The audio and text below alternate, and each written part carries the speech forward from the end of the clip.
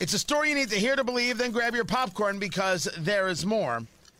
This is Ilhan Omar. And Ilhan Omar is a Jew-hating anti-Semite.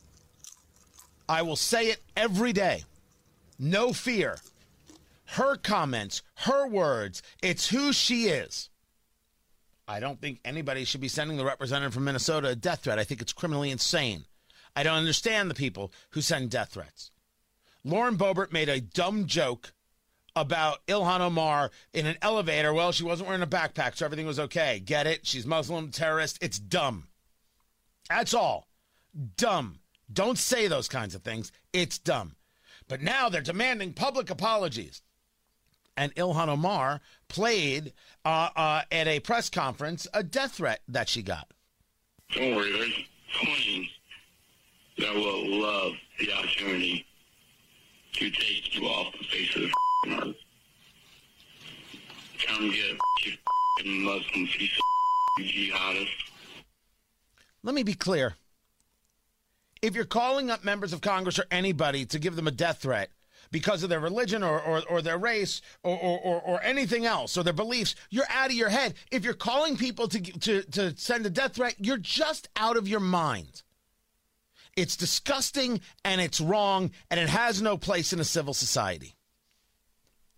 Congressman André Carson tweeting out, today my colleagues and I called on House Republicans to condemn the Islamophobia in their caucus that is creating a dangerous climate for Muslim Americans. The People's House must send a message that this bigotry and any kind of hate should have no place in our country.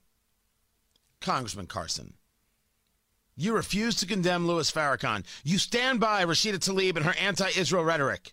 You have no moral authority. Your words ring hollow, and you have no one to blame but yourself. I put that out on Twitter. You want to stand opposed to these things, I'm fine with it, but you actually have to stand opposed to them, not when it only works for your political advantage. That's the only thing you care about, and I'm saying that Congressman André Carson is beyond a partisan. The hackery involved here is massive. He does not care. He only sees political advantage. He does not engage in a conversation where wrong is wrong equally, only when it's a political advantage. To stand by Rashida Tlaib and her Jew hate, Ilhan Omar and her Jew hate, and then scream about this?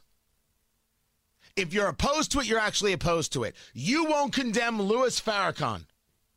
And now I'm supposed to believe that you're high and mighty? No, no, no, no, no. I can't believe Republicans haven't figured out how to run somebody against this guy. But then again, it's the Republican Party of Indiana. They don't know how to fight. Don't leave death threats. Don't tell dumb jokes. Honestly, I should be the comms director for everybody. I could solve this problem in an hour.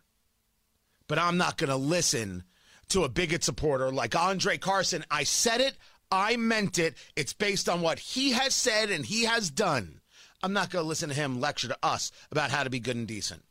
Over here at WIBC, we're doing a fine job of it. Hoosiers got this covered.